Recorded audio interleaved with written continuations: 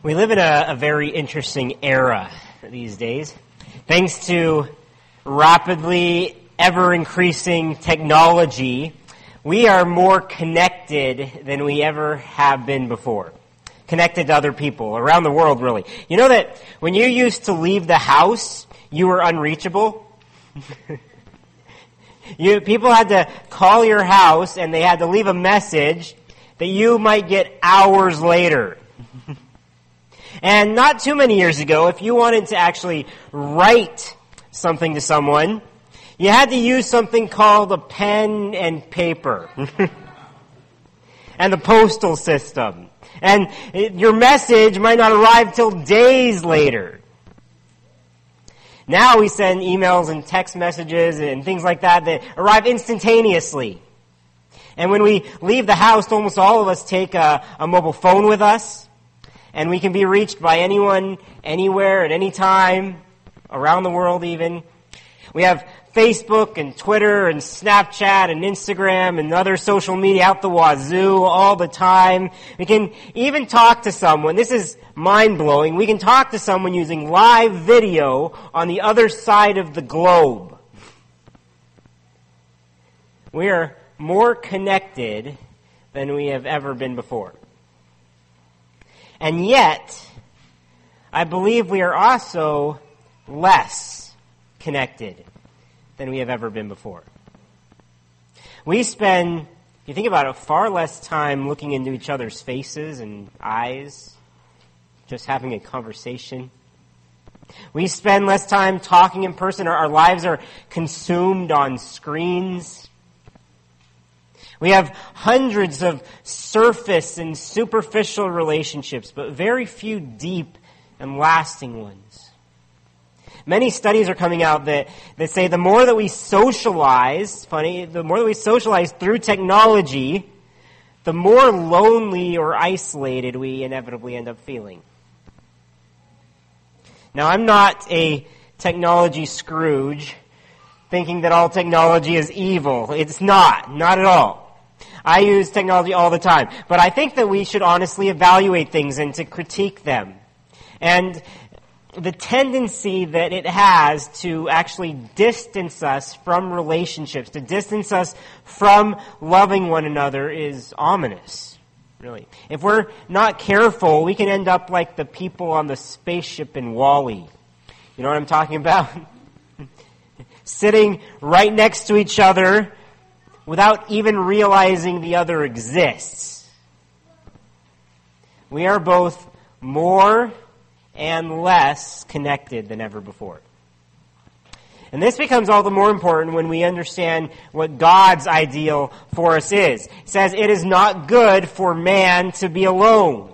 People weren't created for isolation or aloneness. God created us to be in relationship and community with other people. And for anyone who is a follower of Christ, we're saved to be part of a people, plural people.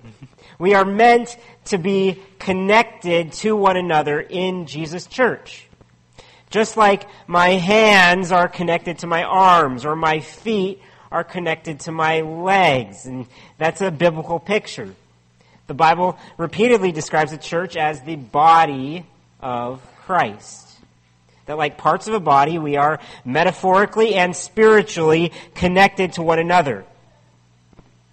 And this really, if you really dwell on this and meditate on this has far-reaching implications for the way that we view the church, the way that we love the church, the way we act as the church. Huge implications for our lives. There are two similar passages in the Bible that really hone in on this and talk about the church as a body. So we're going to look at both of them today. Today we'll begin in Romans 12. So you can turn there now with me. Romans 12, we'll be starting from verse 3. So that's on page 948 in the Pew Bibles if you're using one of them. And later on, we're going to also flip ahead to see what Paul has to say in 1 Corinthians 12 as well. If you're confused, we're taking just a short break from the book of Job. We'll return to his story in October. But this is an important study for us now at this stage of our life as a church. Once you find your place in Romans 12, I invite you to pray with me once again before our Father.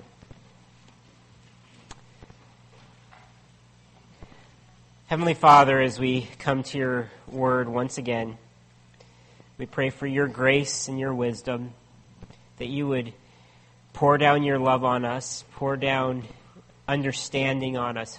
We pray that your Spirit would illuminate our hearts, illuminate our minds to understand these things, that we would be convicted and encouraged and drawn closer to you through them.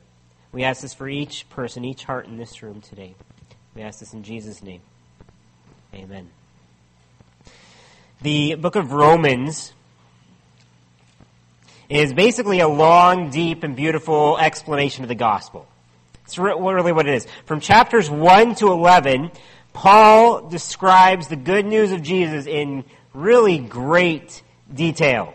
Many well-known passages and verses fill the pages. For I am not ashamed of the gospel, for it is the power of God for salvation to anyone who believes. For all have sinned and fall short of the glory of God. But God shows, He demonstrates His love for us in this, that while we were still sinners, Christ died for us. For the wages of sin is death, but the gift of God is eternal life in Christ Jesus. There is therefore now no condemnation for those who are in Christ Jesus. For those who love God, all things work together for good for those who are called according to His purpose. For I am sure, convinced that neither death, nor life, nor angels, nor demons, and on, nothing can separate us from the love of God in Christ Jesus our Lord.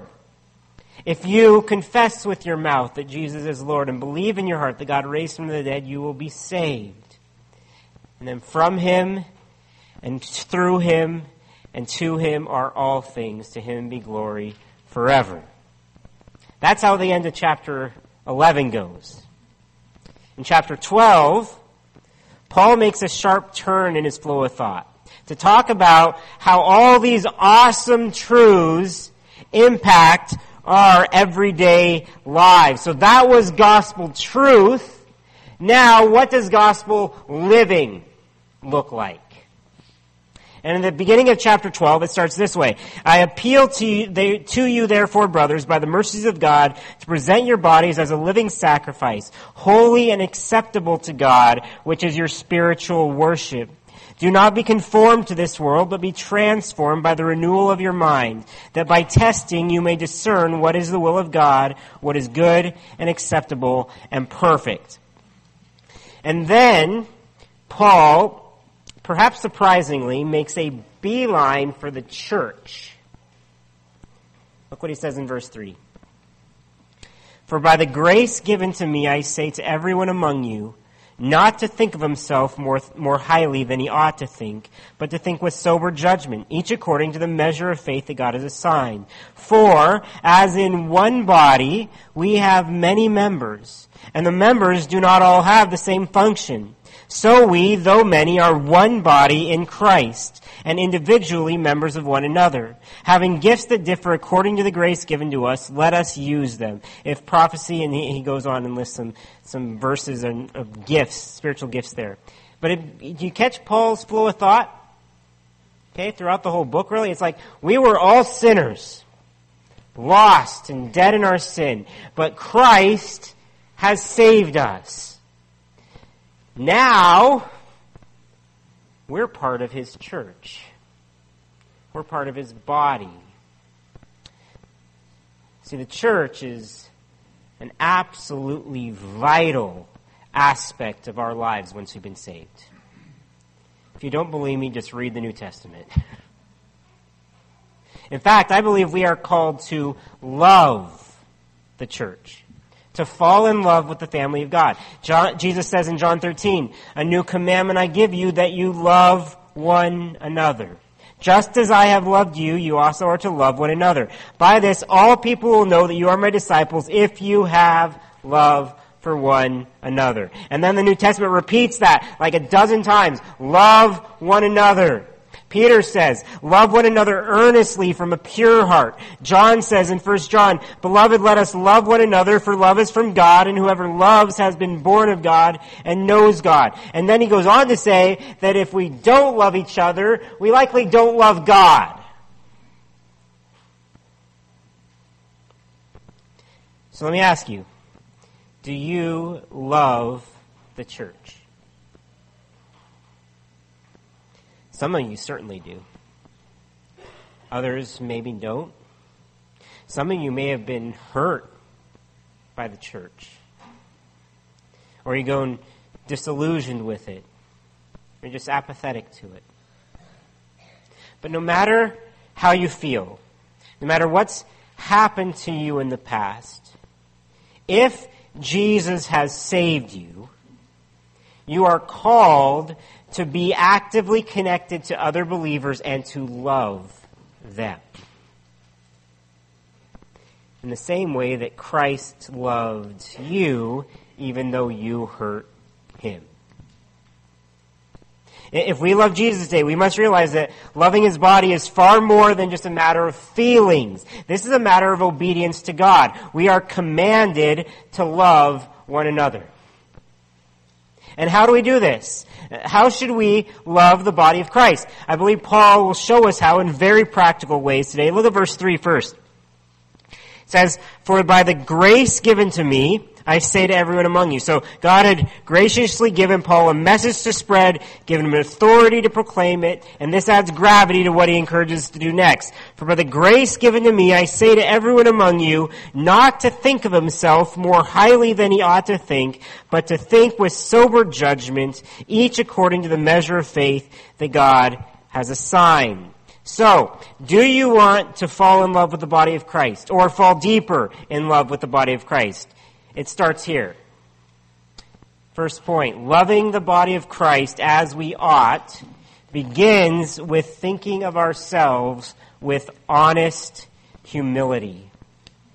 Loving the body of Christ as we ought begins with thinking of ourselves with honest humility.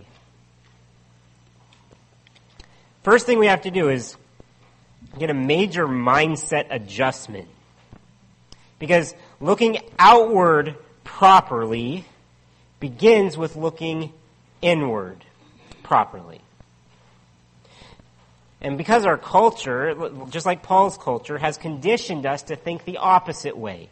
Look at verse 3 again. "For by the grace of God given to me, I say to everyone among you, not to think of himself more highly than he ought to think, but to think with sober judgment, each according to the measure of faith that God has assigned." Without explicitly saying so, Paul is addressing pride and humility here. Possibly the greatest danger to any church and any individual Christian is pride, which could essentially be defined as thinking too highly of yourself. The dictionary defines pride as a high or inordinate opinion of one's own dignity, importance, merit, or superiority. The Bible defines it as sin. Ever since Eden, when mankind thought we could become like God, pride has been our downfall. It is our natural bent to always think of ourselves first, or as more important, or as better than others. And I think Paul brings this up here because in the context of the church, because pride actually prevents us from loving one another. Because we love ourselves instead. We become hotshots or power hungry or lobby for our own selfish goals, and love for one another loses out. Here are a few signs that pride may be an issue for you. Okay? 1, you don't think pride is an issue for you.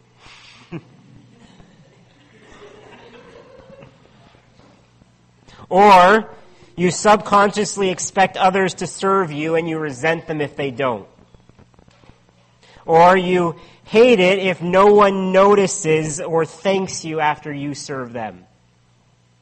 Or you think the church should fulfill your needs, and if it doesn't, well, you could take it or leave it. Or you think there are some inferior Christians to you in this room.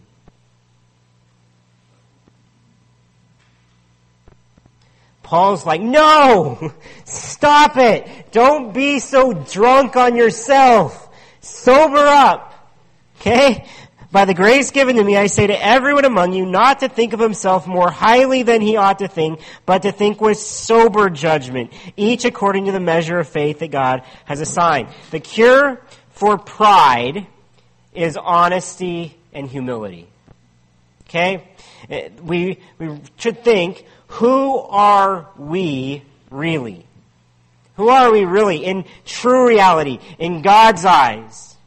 If we're honest, if we really are honest, we'd have to admit that we are very limited, that we're totally dependent, screw-ups. We're not God. We're not overly strong. We're not all that. We're just one person. We can't survive on our own. Worst of all, we are frequent sinners against a holy God. And because of that, we justly deserve hell. Now, this doesn't mean that we should have extremely low self-esteem all the time.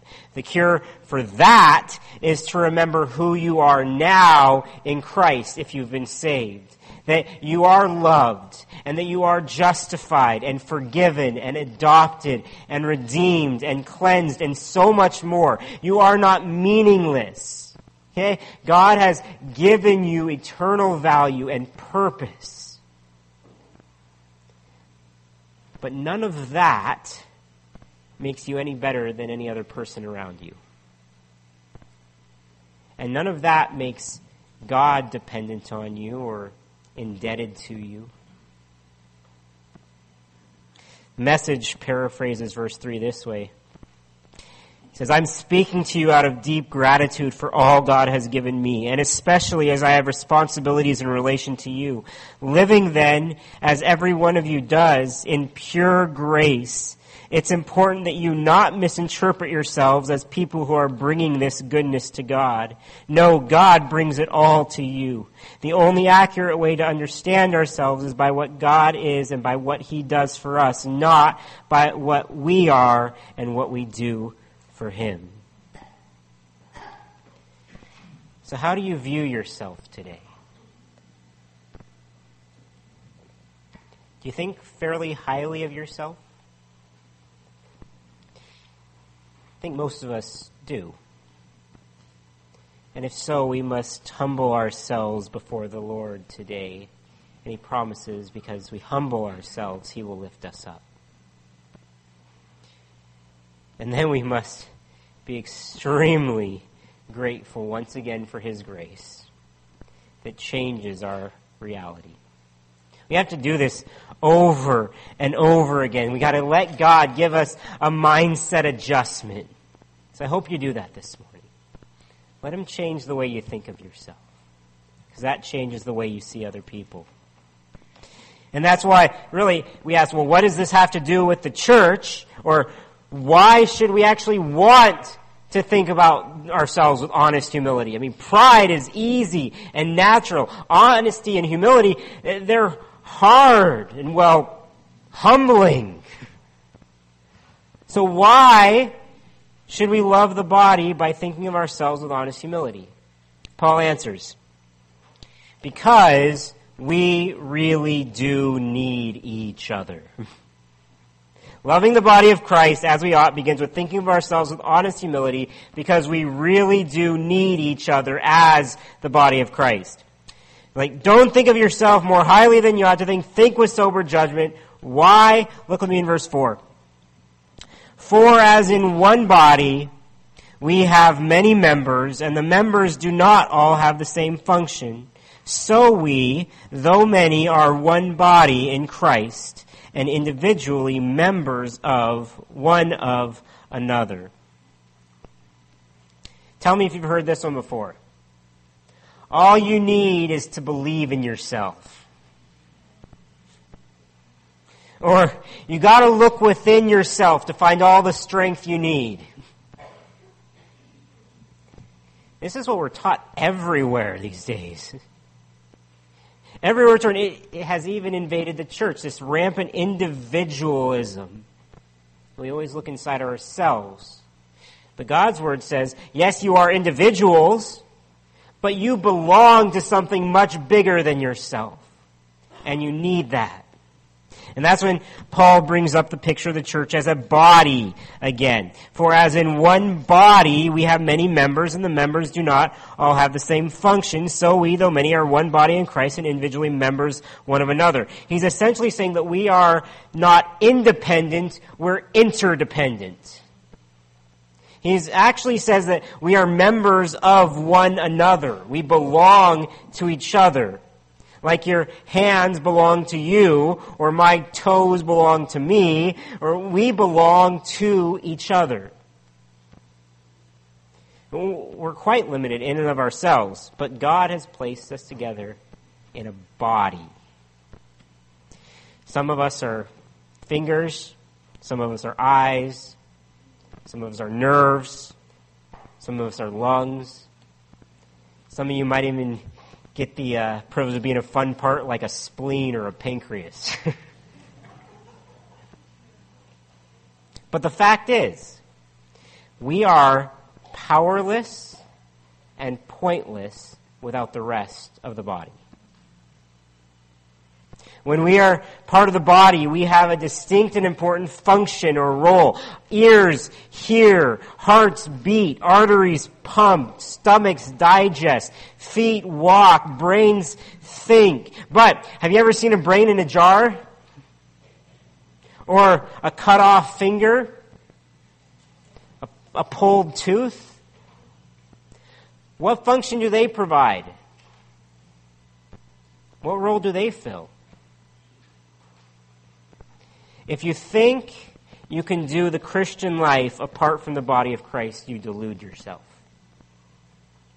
If you're truly saved, you are part of a body, of the body of Christ. Verse 5, so we, though many, are one body in Christ and individually members of one another. You notice those two little words there in verse 5, in Christ?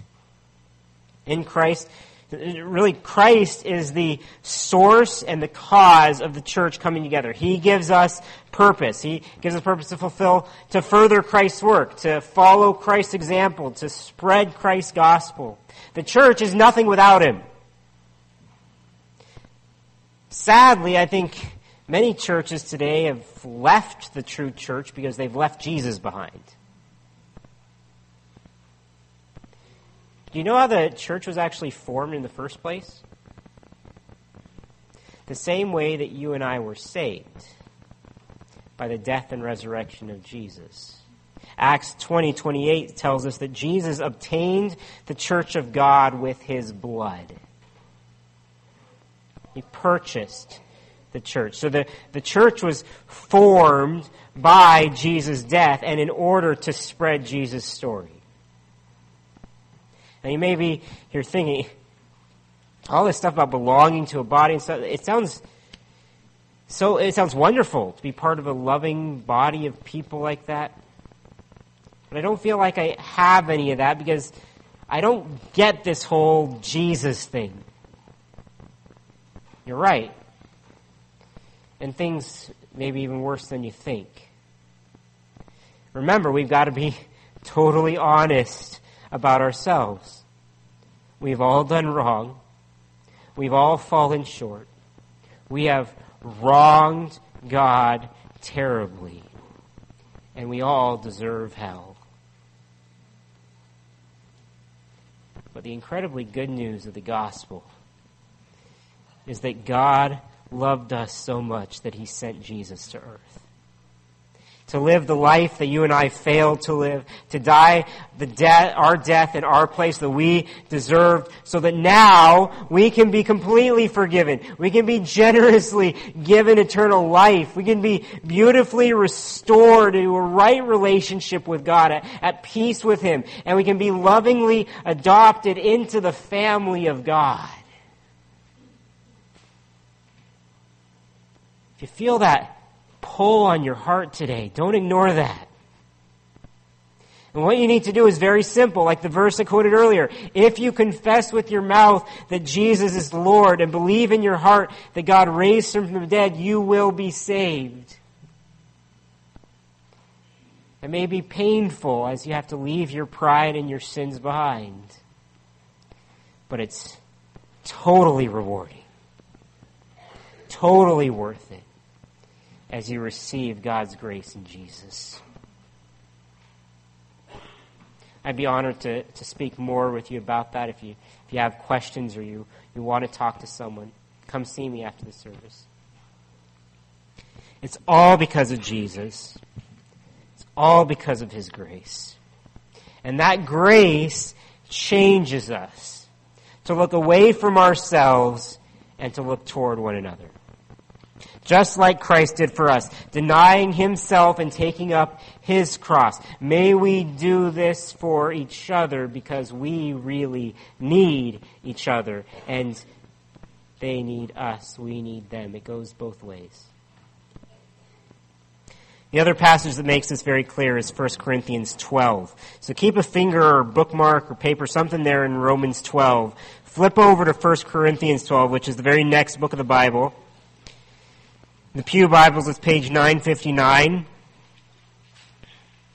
1 Corinthians 12. I'm going to read a chunk of verses together here. Starting in verse 12. It says, "For just as the body is one and has many members, so also the members of the body, though many, are one body, so it is with Christ. For in one Spirit we were all baptized into one body, Jews or Greeks, slaves or free, and we were made to drink of one Spirit. For the body does not consist of one member, but of many. If the foot should say, because I am not a hand, I do not belong to the body, that would not make it any less a part of the body. And if the ear should say, because I am not an eye, I do not belong to the body, that would not make it any less part of the body. If the whole body were an eye, where would be the sense of hearing? If the whole body were an ear, where would be the sense of smell? But as it is, God arranged the members in the body, each one of them as he chose. If all were a single member, where would the body be? As it is, there are many parts, yet one body." Paul's making a lot of the same point that he was making back in Romans. You may think that other people are either more valuable or less valuable than you are in the church. The truth is, we all need each other. We are interdependent.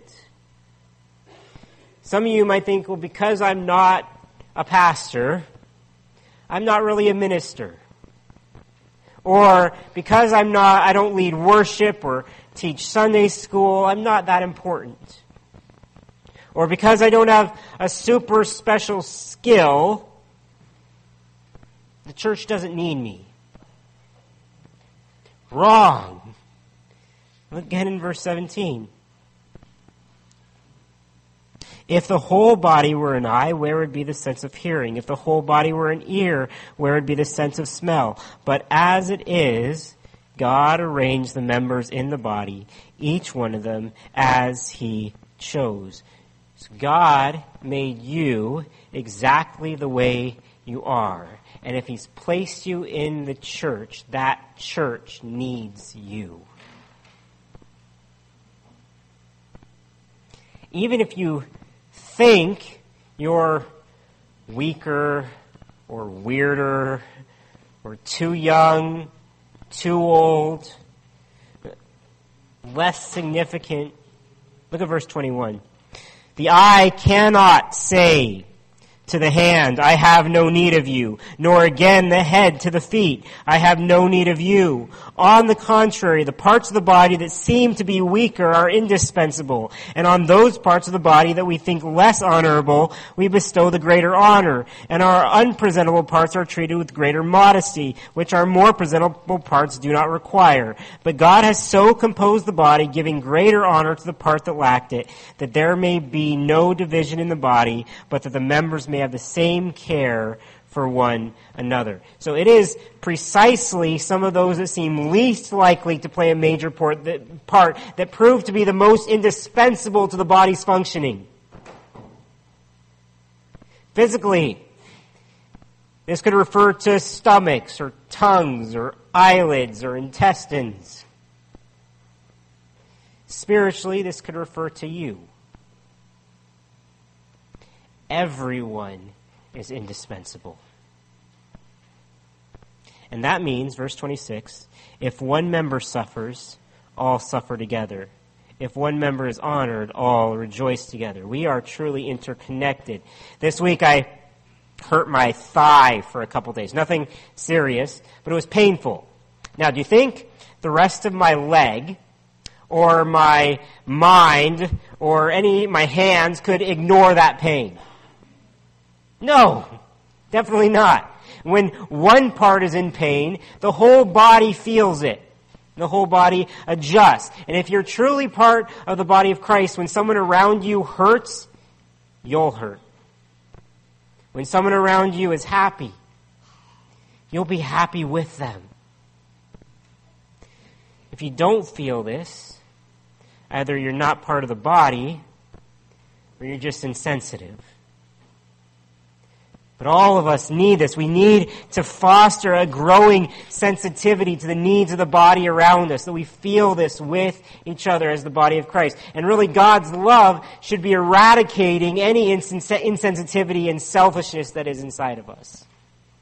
It could be slow and gradual, but it should be changing us.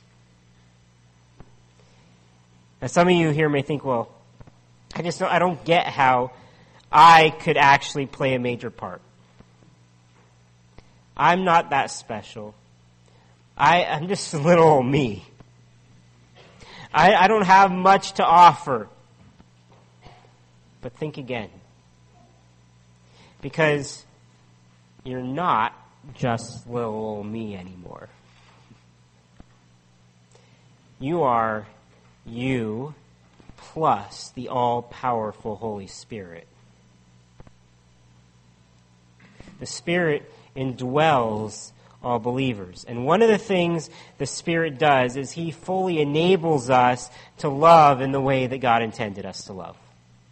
He empowers us to do this. Here's what we see in the other sections of these passages, that loving the body of Christ effectively is empowered by the Spirit giving us gifts. Okay, loving the body of Christ effectively is empowered by the Spirit giving us spiritual gifts. Since you're already in 1 Corinthians, we'll look at that first. Back in verse 1. Paul says, now concerning spiritual gifts, brothers and sisters, I do not want you to be uninformed. And then in verse 4, now there are varieties of gifts, but the same Spirit. And there are varieties of service, but the same Lord. And there are varieties of activities, but it is the same God who empowers them all in everyone. To each is given the manifestation of the Spirit for the common good.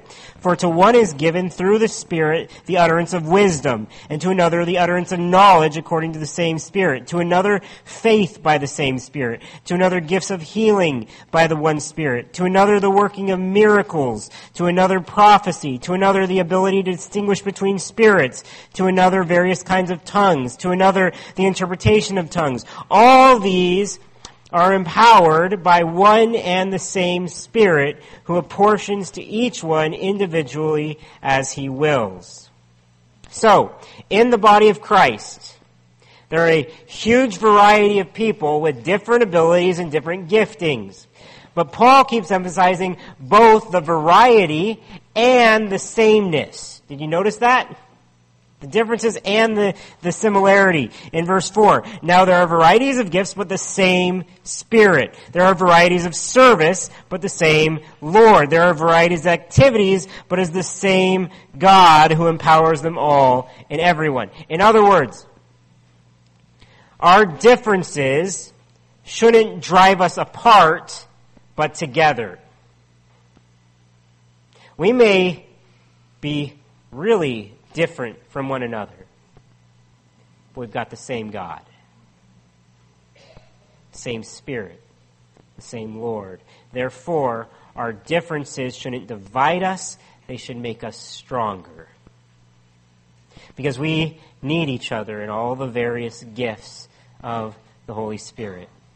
There is no such thing as a true believer who doesn't have a spiritual gift. It doesn't exist. Verse 6. There are varieties of activities, but it is the same God who empowers them all in everyone. To each is given the manifestation of the Spirit for the common good. So on your spiritual birthday, the day that you were born again into God's family, you received a gift, whether you know it or not. You received a gift. Maybe it was a new gift. Maybe it was an empowered version of a talent or skill that you already had. But whatever the case, God's Spirit came inside of you and blessed you with a gift, something that you could use to contribute to the body. You were given a way to give back from what you so abundantly received. I don't want to guilt trip you today with this. I want to try to tell you this is what you were made for. Okay, if you were made to love God and to love others. You were saved to do this within the body. Your spiritual gift gives you power to love God and love others as Christ loved you. Verse 7, to each is given the manifestation of the Spirit for the common good. And in verse 11 again, all these are empowered by one and the same Spirit who apportions to each one individually as he wills. 1 Corinthians there lists a number of different gifts, many of them miraculous gifts. And some of you might think, well, do these particular gifts still exist today? That's a big question that I'm not going to get into today. Okay? Because really it's beside the point of this point. Only to say, no matter what, you have been given a gift. You've been given a gift that is not extinct or beside the point. This list is not an exhaustive list of gifts. We see a number of different ones back in Romans 12. So you can turn back there, find your bookmark. Romans 12, where we were before. And these gifts that Paul lists may sound a bit more common to you, but they're still just as supernatural. Verse 5 says, so we, though many, are one body in Christ and individually members one of another. Having gifts that differ according to the grace given to us, let us use them. If prophecy, in proportion to our faith. If service, in our serving. The one who teaches, in his teaching. The one who exhorts, in his exhortation. The one who contributes, in generosity. The one who leads, with zeal. The one who does acts of mercy, with cheerfulness. Some of us have a gift to be able to teach others or to lead others.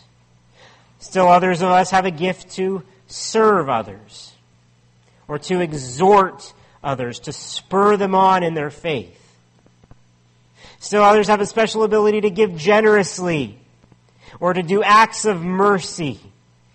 And there are certainly other spiritual gifts as well. There's other lists in the New Testament. But some of you are thinking, well, what if we don't know what our gifts are? Good question. You might need to explore or experiment. Okay? Get feedback from others around you. You can talk to us. We can try to help you out. There are surveys you can do that have been made that are useful sometimes. You can ask, what are you gifted in? What are your talents? What do you find energizing? By the way, in November, we have a special guest coming to lead a Sunday afternoon workshop called Discovering, Developing, and Deploying Your Spiritual Gifts. So, if you're wanting to serve more effectively, that could be a help. Put it on your calendar. Another, by the way, nearly all, if not all, the spiritual gifts can be used within a small group. Your small group can help you determine your gifts, and it can give you an outlet to use them for the good of others around you. Now, have you ever given someone a gift, maybe for a birthday or for Christmas, and then a few months later, you see the gift you gave them in their house, but it's still in the box or bag it came in? and completely unused? How does that make you feel? Unappreciated? Disappointed? Maybe like you gave a bad gift? Think back at Christmas, my wife gave me a great power tool, a circular saw. And I still haven't used it. But I love having it. It's really just for lack of opportunity to use it. I haven't had a project on the go that needed it. But what if I had a project that I could really use this saw for, and I decided, I'm not going to use that. I'm going to go grab the steak knife from the kitchen. Maybe building a deck or something. I'm going to really work on this wood with this. And you see that, and why aren't you using the gift? But I think that's what we sometimes do with the gifts God gives us. We leave them dormant or unused. But God gave you the gift for a reason. He wants you to use it. Because there's a reason for this. And that's the final thing we'll see from God's Word today. That loving the body of Christ effectively is empowered by the Spirit giving us gifts which really need to be used. Okay? The Spirit empowers our love with spiritual gifts which really need to be used. There is only one command given in Romans 12 from verse 6 to 8. Did you notice it? Verse 6, having gifts that differ according to the grace given to us, let us use them. All the other instructions that follow are based on this one. Use your gifts. And in case you think this message only applies to other people today, I mean, some of you are thinking, this is such an important message for Tom. He doesn't do enough around here. But seriously, some of you are thinking that about other people here. Actually, this passage is directed to everyone. You and me included. Look at verse 3. By the grace given to me, I say to everyone among you. And 1 Corinthians 12:6 says, the same God empowers them all in everyone. Are you part of everyone? Everyone in the body of Christ? I hope so. If not, you need to come to the Lord. If so, you need to serve your Lord. Because everyone's been given a gift which really needs to be used. I'm going to have most of you stand up in a minute to illustrate this point, but not everyone needs to stand up, okay? Here's who gets a pass on standing up. Okay, first of all, if you're not fully committed to following Jesus, okay? Second, if you're not fully committed to being part of the local church. And third, if you're asleep. Everyone else has to stand up, okay? And no judging those who stay seated, okay? They are welcome here. Okay, so go ahead and stand up.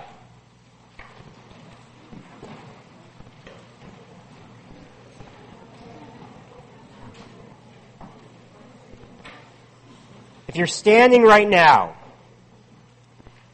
we as the body of Christ need you. Okay? Notice that I didn't have you sit down if you were really old or really young or physically weak. Because there are still critical roles that you can play even if you're limited or if you're weak. God works through our weaknesses.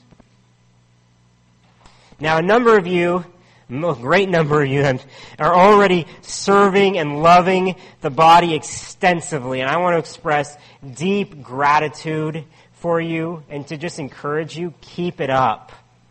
Okay? 1 Corinthians 15:58 says this to everyone who's serving. Therefore, my beloved brothers and sisters, be steadfast, immovable, always abounding in the work of the Lord, knowing that in the Lord your labor is not in vain.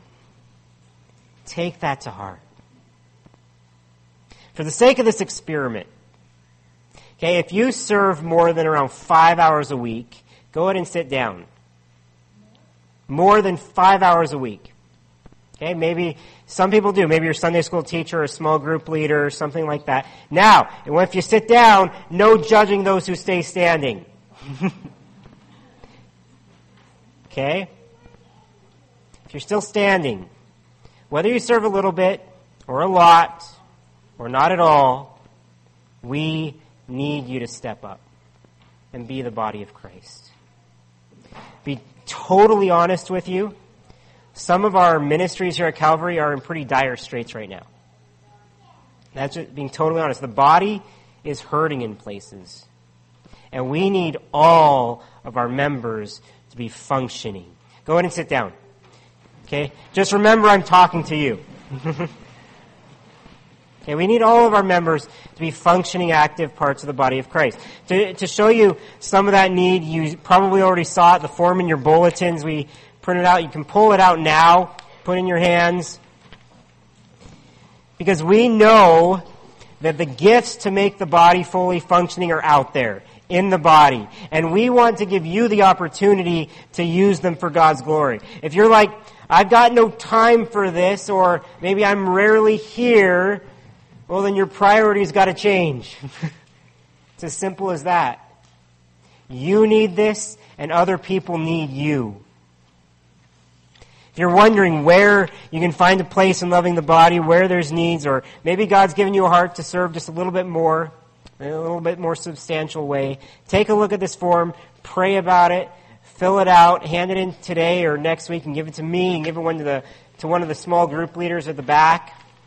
Okay? Or if you look at this and you don't see yourself here, you don't see any of your gifts, then come and talk to us. Talk to your small group. Talk to the leaders in the church. We want you to belong to the body. We want you to love and to be loved.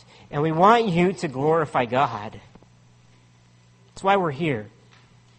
Glorifying Jesus by loving His body should be our predominant motivation and goal all along. Now, I've said all along today, we're to love the body, even though you might not have noticed the word love anywhere in these passages. You notice that? But I know that to be the point because of the context around them.